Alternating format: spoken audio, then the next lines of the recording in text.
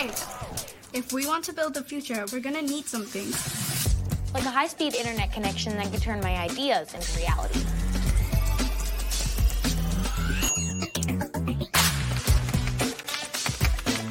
Like the skills to become the world's most powerful coder. The resources to make more films with people who look like me. Like me. Like me. Like me. Like me. Like me. Like me. Like the tools to start my sustainable shoe business.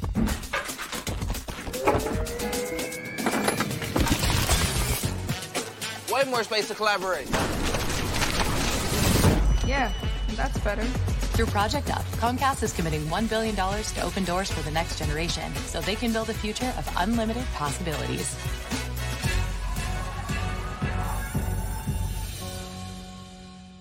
It's Not Your Fault is a podcast for parents, caregivers, and young people navigating the world and its challenges. Here's your host, Brandon Jones. Greetings, everyone, and welcome back to another installment of It Is Not Your Fault, a teen mental health podcast.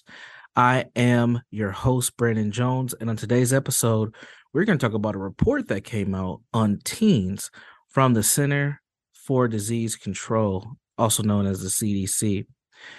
And it's important for us to discuss some of the findings of this report. This report was a 10-year study, and they're releasing the results, and I think this is important for all parents and caregivers, teachers and educators, and young people to be aware of some of the bigger trends that we're seeing with youth and what they're dealing with and how this involves their mental and emotional health. And I'm going to spend some time over the next few podcasts really diving into this report, because when I looked at the table of contents and then I started reading through the material, many of these issues are issues that many parents and caregivers struggle to talk to young people about. And if these are the pressing issues that folks are seeing, researchers are seeing, and we already have a stigma of not being able to talk about it with adults, we're in big trouble. So what better place but this podcast to start having these conversations and start dealing with these issues? And what better time than doing it than now? We know that our children need us more than ever. If you've been a listener to this podcast, you know I talked about the state of emergency that was put out by our Surgeon General on adolescent and teen mental health, children and adolescent mental health, and they deemed it at a state of emergency back in October of 2021. And now we're starting to dive deeper into that state of emergency and understanding, well, what are these things that are causing this mental health state of emergency for young people? And what we found out is that there's 4 core areas.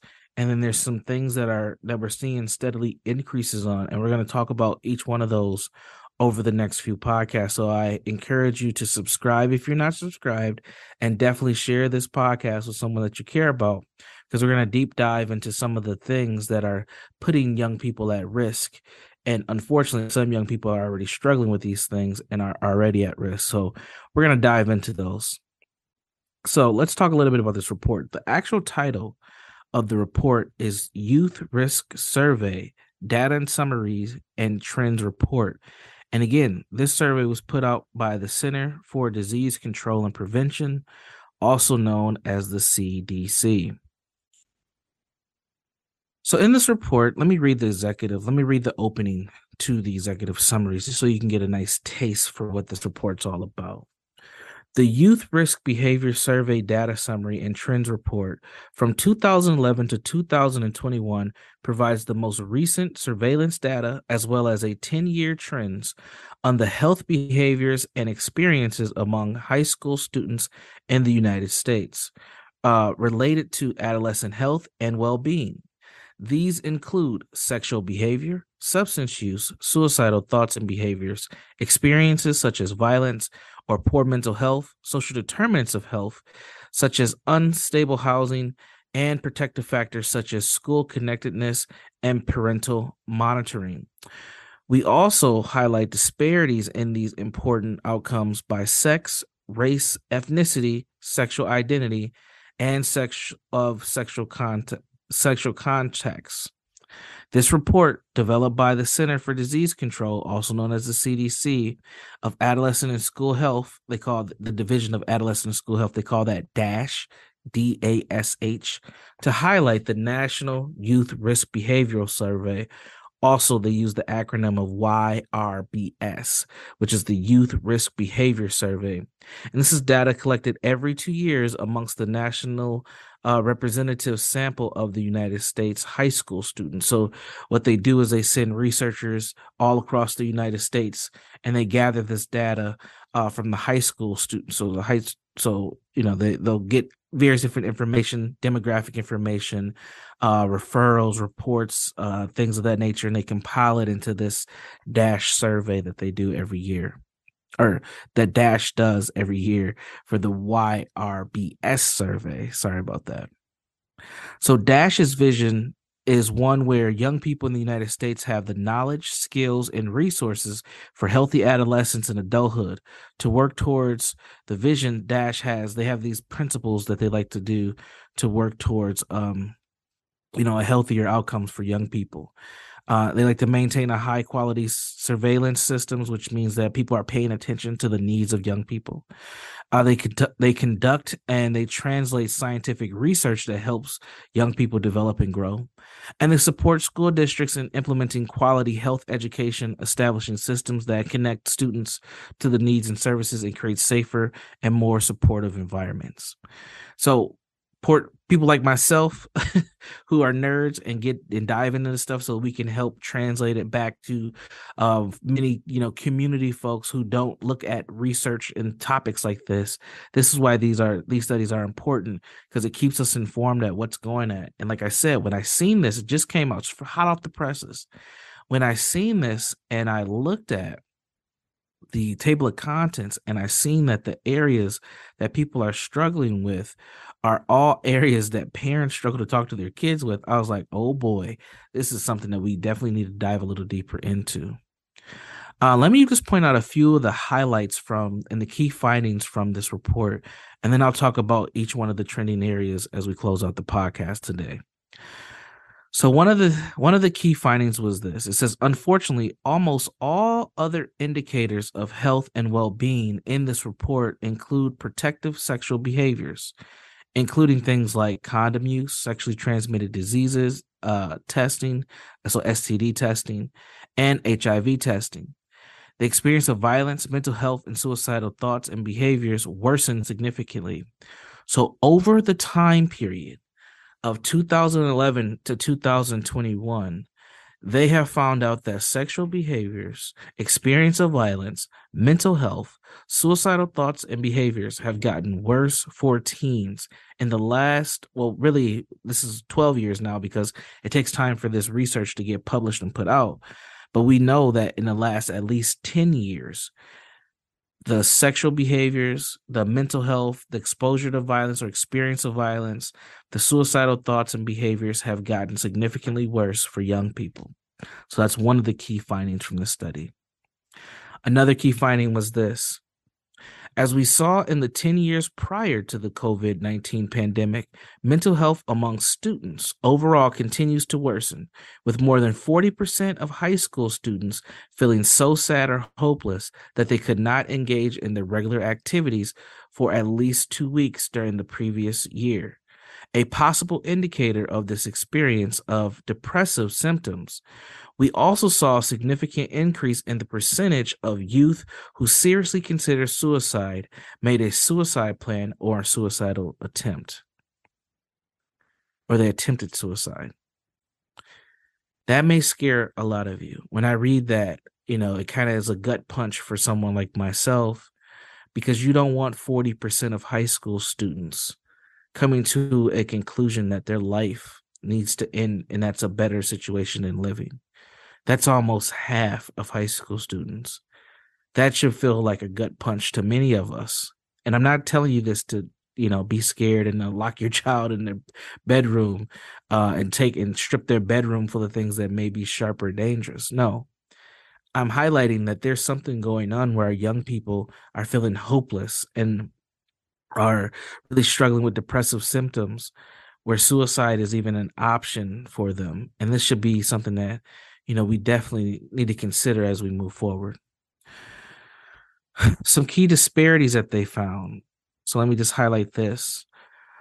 Across almost all measures of substance use, experience of violence, mental health, and suicidal thoughts and behaviors, female students are faring more poorly than male students, which means that female identified students are struggling more than male students are.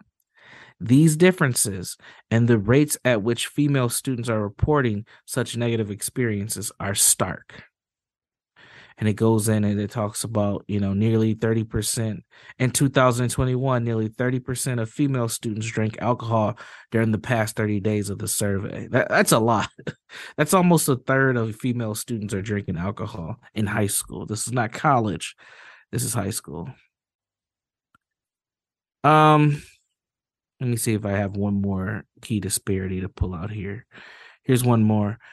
School connectedness, defined in this report as feeling close to people at school, has a long-lasting positive or protective impact for adolescents well into adulthood on almost all behavior experiences included in this report. In 2021, female students and students of color, LGBTQ plus students, and students who had any same-sex partners were less likely to feel connected at school, indicating less protection for these groups. So as we know, marginalized groups are not just marginalized in society in general, they're also marginalized in schools. So that means there's a lot of work for us to do. And as I mentioned, I'm gonna really use this as a tool to lay out the next few episodes of this podcast. And we're going to focus in on this because these are the things that young people are dealing with every day in high schools all across the United States. And this isn't just high schools in urban cities or public schools. This is all schools. They're all dealing with one of these elements or another on some basis. Now, some may be dealing with them more far drastically than others, but this is definitely something that's showing up all over the place. So let me highlight the 4 areas and we'll wrap up the podcast and you'll know what's coming down the pike in the next few episodes. So the first focal area was sexual behavior. And what they looked at was, young people who are having sex, young people who have more than 4 sexual partners, young people who are currently sexually active, young people who are using condoms during the last time they had sexual intercourse, how effective they felt like condoms were versus using birth control, being tested for sexually transmitted disease or HIV. Now, some of this may sound scary. You're like, what does that have to do with mental health? Well, sex is a part of human behavior, and some people use sex for coping. And if you're not willing to have that conversation with the young person in your life, you may find it very difficult if something happens and they don't have an answer for why it happened. It was something what I mean, something sexual happens. Someone gets pregnant, someone gets an STI, STD, or you just find out they're engaging in sex. It can be risky sex or just casual, sex that they enjoy. And as a parent, that may scare you, but you have to be able to be informed enough to have an approach to talk to your young person about these things. So that's one focus area that we will dive into in a later podcast. The next area was substance abuse. And what they looked at was, current use of substances or alcohol, current use of marijuana. They looked at electronic vaping. They looked at people using illicit street drugs. They also looked at the misuse of prescription opioids as well, and current prescription opioid misuse. So have they ever popped any, painkillers or opioids and things of that nature? So substance use is another area that this report focused on. The next area was experience violence. And here, I'm glad that they did a wide range of what violence is. They looked at people being threatened with weapons at school, people who did not go to school because they felt like their safety was in jeopardy, so they had concerns that they would even be safe at school. They looked at what they called electronically being bullied, so cyberbullying or people being picked on or exposed on social media. They looked at people being bullied at school, like physically in person. They looked at people who've ever been forced to have sex or coerced to have sex. They looked at sexual violence by anyone as well. So they had a wide range of violence encounters and how young people responded to those. Yep. The next area that they focused in on was mental health and suicidality. We talk about this on the podcast almost every time. And what they looked at was people who felt sadness or hopelessness, young people who thought they had poor mental health, people who considered suicide, people who made a suicide plan, young people who actually attempted suicide, and then people who were injured in a suicide attempt. So they went really deep. They asked some good questions about suicidal ideation. That was one of their main focuses for the mental health section. And then the last area they talked about were emerging trends. And this is where, I'm going to really, spend some time in these areas to really get people to think about what this looks like in their communities. But they looked at school connectedness. Do you actually have people that you feel like you trust and have your back at school? Parental monitoring. This is something I get questions about all the time. Is like, how do I monitor my kids' behavior? How do I support them? And then unstable housing. We have children who are in foster care. We have children who are highly mobile, which means that they're in multiple different places at one time. We have homeless youth. We have youth who are just on their own. They don't have any parental or caregiver guidance. There's a lot going on. And all that talks about is, people being unstable, and that instability can lead to a lot of dysfunction, a lot of confusion and frustration for a young person, and definitely does affect their development. So with all that being stated, I'm going to wrap up the podcast, and I'm going to post a link to this report on our Facebook page. So go over to Facebook, go ahead and subscribe to It's Not Your Fault, a Teen Mental Health podcast. Go ahead and like the page. We'll make sure that this is accessible there. And then, as always, if you want to reach out to me, maybe you have some questions about this, or maybe you want me to send this report to you directly, feel free to go to two places to connect with me. The first place always is ShalettaMakesMeLaugh.com. Again, that's ShalettaMakesMeLaugh.com. And from there, if that doesn't work out for you, you can always reach out directly to me on my own website, Jegna.org. That's JEGNA.org. JEGNA.org. Jegna.org. Feel free to send me a message, and I'll make sure that you get access to this new report. And again, we're going to spend some episodes talking about this, because this is what young people are dealing with on a day-to-day basis. So for parents and caregivers, great information for you. For the young people that watch the podcast, it's good information for you as well, because you're seeing and dealing with it all the time with your friends, maybe even with yourself. And I hate for you to deal with it alone and not feel like you can't get some information about it, and hopefully encourage you to talk to an adult that's in your life about it. So with that, we're going to wrap up. Remember, it is not your fault, but it may be your opportunity to connect and to help a young person who is in your life. I am Brandon Jones. This is It Is Not Your Fault, a Teen Mental Health podcast, and we'll be back again next time. Peace. To check out previous episodes of It's Not Your Fault, or to learn more about Brandon Jones, log on to ShalettaMakesMeLaugh.com. Boost your immunity and help protect your community. COVID-19 is still here, and it's not too late to get your booster. Staying up to date with vaccines can help build protection that has decreased since your last shot and provide better protection against newer variants. Boosters are an important part of protecting yourself from getting seriously ill from COVID-19. To learn more and schedule your appointment, visit ramseycounty.us/COVID vaccine. When I walked across that stage at my high school graduation, I was excited, but confused about my next step. Then I walked through the doors at Doherty Family College. Doherty Family College is part of the University of St. Thomas. It's a 2-year college that lets you earn an associate's degree and puts you on a path to your bachelor's degree. Classes are small, so I have a personal relationship with professors committed to my success. Like the name says, they treat us like family. They call us scholars because they believe we could do anything we put our minds to. They set us up for excellence with free tutoring, and that's not the only thing that's free. Laptops, books, even breakfast and lunch, and bus fare. That's part of the package here at Doherty Family College. It's even free to apply. So do like I did. Go to dfc.stthomas.edu and set up a tour. We'd be excited to welcome you to our family here at Doherty Family College. Racial covenants had structured every aspect of life. Keeping Black people in Black spaces. Slavery's history is Minnesota's history. So much of working towards racial equity is around telling our own stories.